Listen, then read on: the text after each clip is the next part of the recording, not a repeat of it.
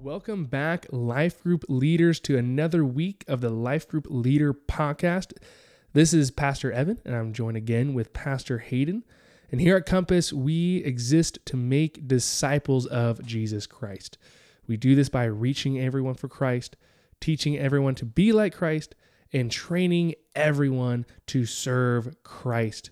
And everything that we do, including this podcast, is to fulfill that mission of making disciples of Christ by reaching, teaching, and training. Now, we are continuing our sermon series of navigating culture as we dive into Colossians chapter 2, as we go over verses 16 to 19. So let me read that to you before we dive into more of what this sermon is all about. Colossians 2, 16 through 19. Therefore, let no one pass judgment on you in questions of food and drink, or with regard to a festival or a new moon or a Sabbath. These are a shadow of the things to come, but the substance belongs to Christ. Let no one disqualify you, insisting on asceticism and worship of angels, going on in detail about visions, puffed up without reason by his sensuous mind, and not holding fast to the head, from whom the whole body, nourished and knit together through its joints and ligaments, grows with the growth that is from God. Now, Pastor Hayden, you have titled this sermon, Holding On to Christ. So what should we as life group leaders be expecting from this Sunday's sermon? Great question. Hey, life group leaders, excited for another great week of ministry here at Compass Bible Church. Looking forward to seeing you this Sunday. As we look at navigating culture in this sermon, we want to make sure that we are holding on to Christ. I like to think of a picture of a baby, maybe a toddler, and they're holding on to their favorite toy.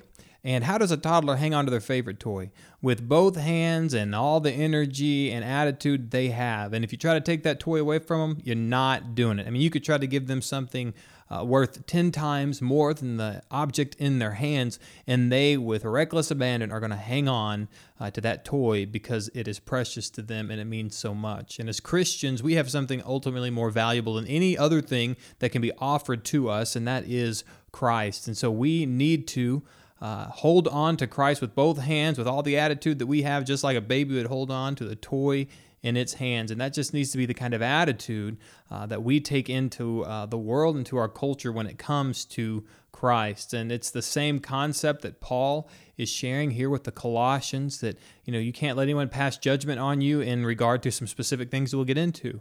And he says you can't let anyone disqualify you for some more things we're going to get into. At the end of the day, we're holding on to Christ, who is sufficient in all things.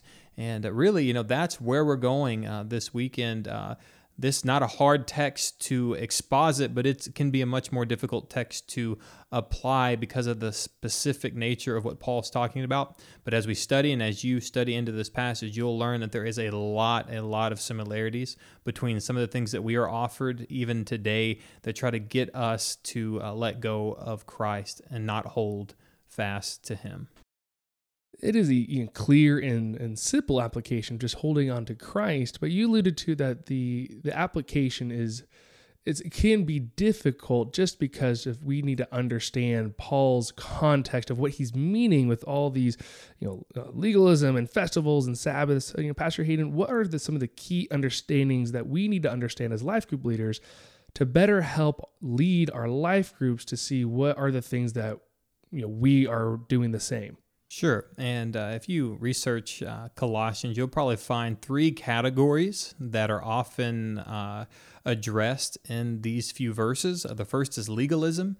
And, the definition of legalism is I am trying to work my way to God, or I'm trying to earn my way to justification. I believe that if I do A, B, and C, and D, I'm going to receive my right standing with God based on my works. And so that's something here that has a very Jewish flavor that you're going to see on here that we'll talk about, especially things like following festivals and new moons and Sabbaths. And so Paul is really trying to take that argument and saying it isn't by legalism that we find our salvation. It isn't in legalism that we take our we get this higher level of acceptance to God or this higher level of knowledge. It's not through legalism. It's not through keeping days and festivals and Sabbaths. Another term that we don't really use a lot, and it's asceticism. Okay, and asceticism is basically this. It's like I'm going to neglect things in my life based on hopes that it's going to bring me closer to Christ, or hope that it's going to keep my flesh from wanting and desiring more things. So, for instance, it'd be like saying, I'm going to never eat a banana ever again. I love bananas, and I'm just going to not ever eat a banana again. Well, that's this idea of asceticism, which means if I just say no, no, no, and I never allow myself any pleasures, and I always say no to all these things that could give me any pleasure, somehow that's going to make me more religious or more acceptable to God. And we know the Bible teaches that there are a lot of things that we ought to say no to. But asceticism is like, I am just going to not allow myself any pleasure of life, because any pleasure in my life is sin or could be sin, which is unbiblical. And you're just going to notice that a lot of these things that we talk about, legalism, asceticism, and what we're going to get into in a minute, are just things that aren't found in Scripture. They're things that culture and the world will add to our faith that may seem religious and it may seem like a good idea, but it's unbiblical and it's not necessary for people who find their fullness in Christ. The third area is what we'd call mysticism, which is this idea that there is this higher knowledge, and I find it through experience. So experiential ideas of mysticism is like I have these visions and I have these dreams, and if I have this particular feeling, it will equal this truth. And if I can go after a feeling, and it's going to end up getting me somewhere, or these people who are just very mystical is a good way that I try to describe it. Mysticism is very mystical. You never really can put your thumb down on what they're saying or what they believe, but somehow if you can get to that particular area of knowledge that they have in this mystical idea, you're going to find truth and you're going to find fullness. And Paul is saying, by no means are we doing that. People can't disqualify you, insisting on asceticism and worship of angels, going on in details about visions, puffed up without reason. I mean, Paul's saying, do not get caught up in those things, because they're not what give you fullness. It's Christ alone that gives you fullness. And all these things, legalism, asceticism, mysticism, they're all less than Christ. And if they're less than Christ, they're useless for us. And that's the main point that Paul is trying to drive at. In reality, it's people, we twist things incorrectly, and where there is reality, there are feelings and things that we experience, but we take it and twist it into a direction that leads away from Christ. There are things like these festivals and laws that we're supposed to point people back to God, point people to the future of Christ, but they twisted it into the earning of their salvation. So there are things even today that we might do that we will probably touch on either on Sunday or later down in this podcast, but to kind of, I think, help us better understand the people that Paul's dealing with. And what we are going to be dealing with is a single word is sensuous. Pastor Hayden, can you explain how this helpful word for us to better understand what Paul is dealing with here, what kind of people he's dealing with the word sensuous? Of course, it's a strange word because we just don't use it a lot. We don't see it a lot. But an easy definition would be that which is of the flesh. And so to say that someone's puffed up without reason by their sensuous mind, it's that their mind is set on things of the flesh. It's how can my flesh accomplish a work that only God can do? And they're going to say that I can do this through legalism or asceticism or mysticism, and we're going to say can't do that. It's a very fleshly way to think about life, and we understand that we don't overcome by the flesh but of the Spirit. And to say that I can do anything of the flesh is denying the fullness and the power of Christ. And so it's really that simple, but that is a word that if you're just not understanding it properly, it's going to really throw a wrench in you interpreting the Scripture properly. Well, as we know, we need the whole entirety of the Bible to better understand, each verse, each passage. Pastor, what is a helpful cross-reference that the leader should know, even refer to as they lead their life groups this week? Of course, one that's really, really good that is going to just fill really any blanks that people may have in interpreting verses 16 through 19 is going to be actually found a couple of verses down. We're not getting to this verse this week. We're getting to it next week, but it's got to be necessary to talk about it right now because it would be an easy easier understanding of the rest of the text, if you just look at Colossians 2:23, we talk about legalism, we're talking about asceticism, we're talking about mysticism, and he says this, these have indeed an appearance of wisdom in promoting self-made religion. And there it is right there. These things have an appearance of wisdom. So when people, if you would say, hey, you need to do this legalistic thing or this asceticistic thing or this mysticistic thing, people are going to say, oh, okay, I can see how that might work. And they're promoting this self-help, self-made religion that if you do A, B, and C, it's going to get you somewhere.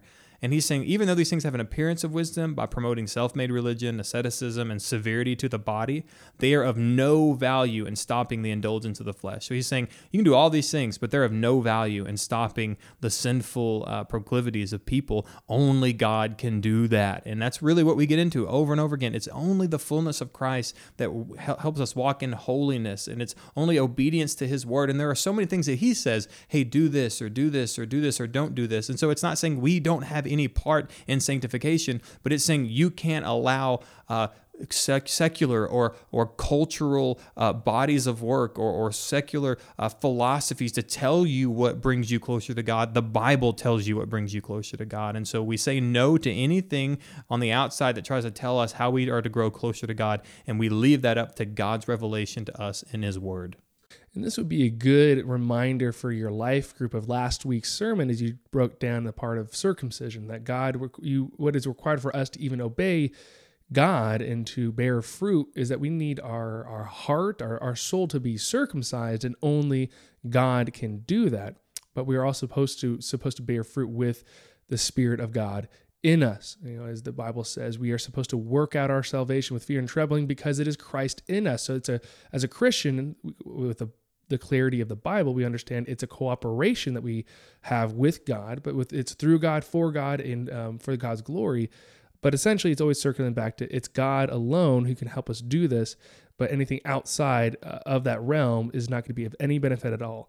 But as another cross-reference that might be helpful is from your own daily Bible reading from last Saturday on Matthew 12, 1-8, where Jesus also is being challenged about the Sabbath, and where he declares that it is the Son of Man who is the Lord of the Sabbath, and that Sabbath was created for a purpose to glorify God, not just to get you closer to God because you're just obeying it. So that's a good reference to maybe go back to. That is something that Encompass Kids will be emphasizing a little bit on. And so going back to your own daily Bible reading and seeing how it connects to Sunday services.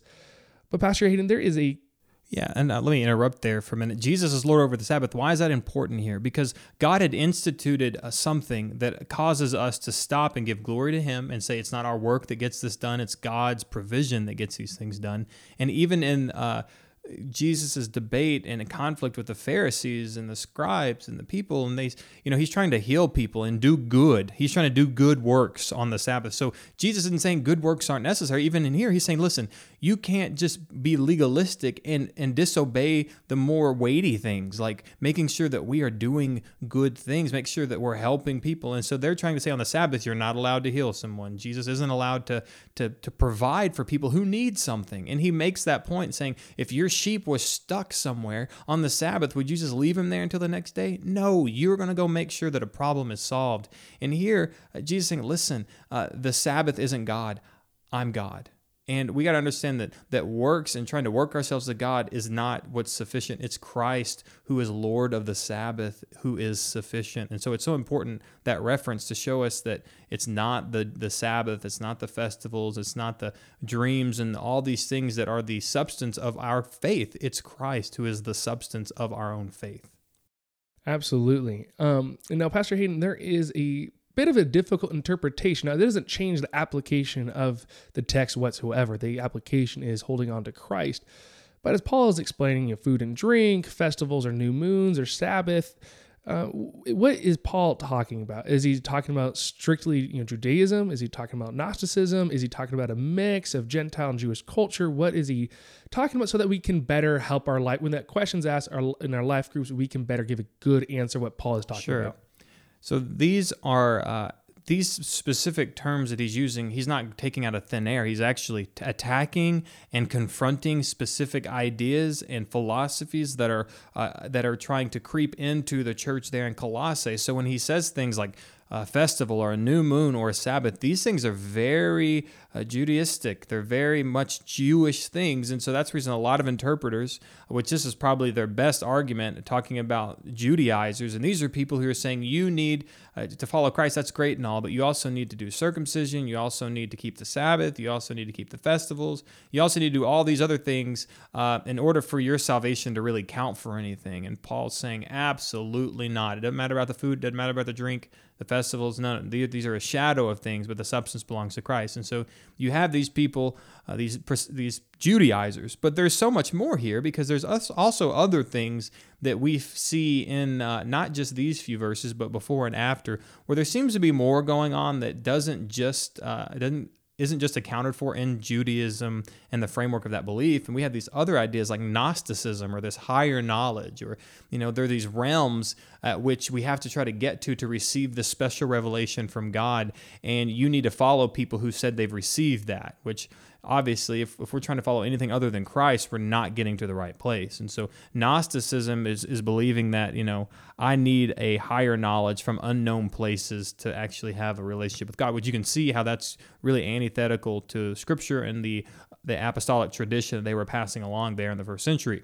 And then in other ways, we just have to understand the religiosity of the culture, the syncretistic religious culture of that Lycus Valley. I mean, the odds are there's just going to be not just one or two or three different competing philosophies and theologies about who God is.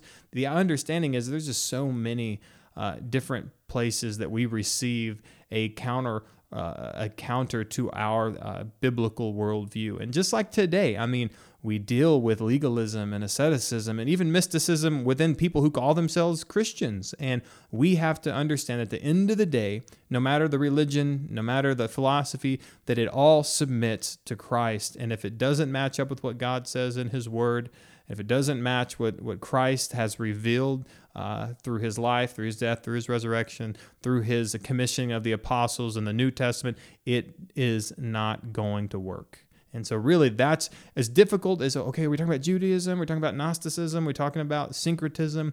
Sure, okay, all those things, worthy things to talk about. But again, the application here is those things don't fill you, only Christ does. So it's super easy to apply, which is so good about Scripture.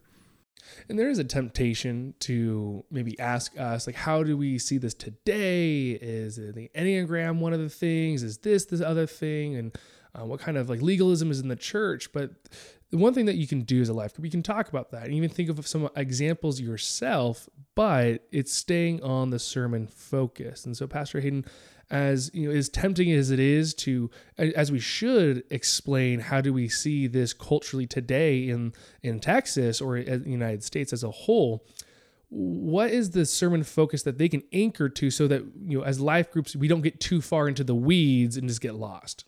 Right. I mean, like Pastor Evan said, you're going to deal with things like people may ask you, well, have you spoken in tongues? Because if you haven't spoken in tongues, you're not saved. Or do you have visions? Do you have dreams? Do you prophesy? Because you have to do these things if you want to have the fullness of God, or and it's, these are things that we even deal with within the ranks of people who call themselves Christians. And so undoubtedly, if people are understanding the application of this and seeing how to connect the dots, these could become maybe contentious areas in your life group, but we don't need it to be, because at the end of the day, what we have to say is whatever we're doing, are we holding firm to the sufficiency of Christ? Because it's fundamental if we're going to navigate life and we're going to make the right decisions in our life, because the world wants to add things to the Bible and subtract things from the Bible's definition of how we're saved and how we walk out our faith as Christians. And so at the end of the day, we say, what does the Bible say about this? And if we can answer that question within our application questions, and then we can ask ourselves, how does focusing on the Bible's application grow us spiritually? How does focusing on culture wither us, keep us from growing? And at the end of the day, we have to ask the question, what can we do about this? What can we do about allowing the Bible to grow us through applying it? And then how can we keep the culture from withering us, so to speak, and keeping us from growing in our relationship with Christ? All right, Pastor Hayden, they have usually about 4 application questions to work through it for their homework. But what is a focus you want the life group leaders to focus on and even get their groups to focus on during this week as they go through their life groups this week? Simply this, and we try to do this every week. I did this in my group very pointedly this week, is when we ask the question, what does the Bible say about this? Or what do these scriptures say in regard to the actual application questions? For instance, how does focusing on the Bible's application grow us? And you always take them back to the text. Take them back to the text that we just read, or maybe back to the main text that we're going over for that Sunday service, and ask them, how do we apply God's word based on this scripture, based on what the Bible says here? And keep pointing people back to that, because it does slow people down, because people are not always used to going back to scripture and analyzing it and interpreting it and saying, well, that means I need to do this.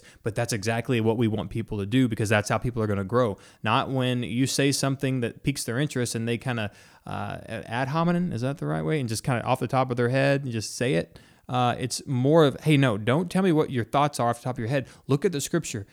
Interpret the scripture, because if you're a Christian, you have the Holy Spirit, and the Holy Spirit's going to illuminate the scripture.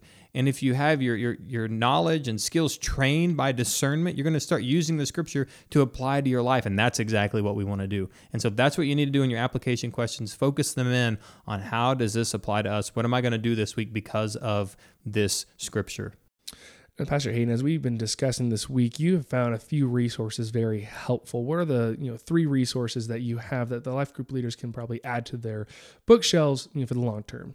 Yeah, one book is called The Kingdom of the Cults by Walter Martin, and it's just going to continue helping you grow your knowledge of these different cults, even some who call themselves Christians, and how they are not trusting in the fullness of Christ, and how their road to salvation is not a biblical road to salvation. And it's going to be so helpful, because we deal with this from week to week, even in our own church, of how does one get saved? What is justification? What is sanctification? How do these relate to my walk with God? And these are very important. And this book is going to help us see different so-called Christian cults, different worldviews, and different religions, and how they say we're right with God, and help us look at it using Scripture and what God's Word says about how we have a relationship with Him. 2 books by John Stott. One's The Cross of Christ, which talks about the centrality of Christ when it comes to the Christian faith. When it comes to the atonement of Christ, how we can be in right relationship with God. A super good book to help you realize that the fullness of Christ is found in Him alone because of what He's done on the cross.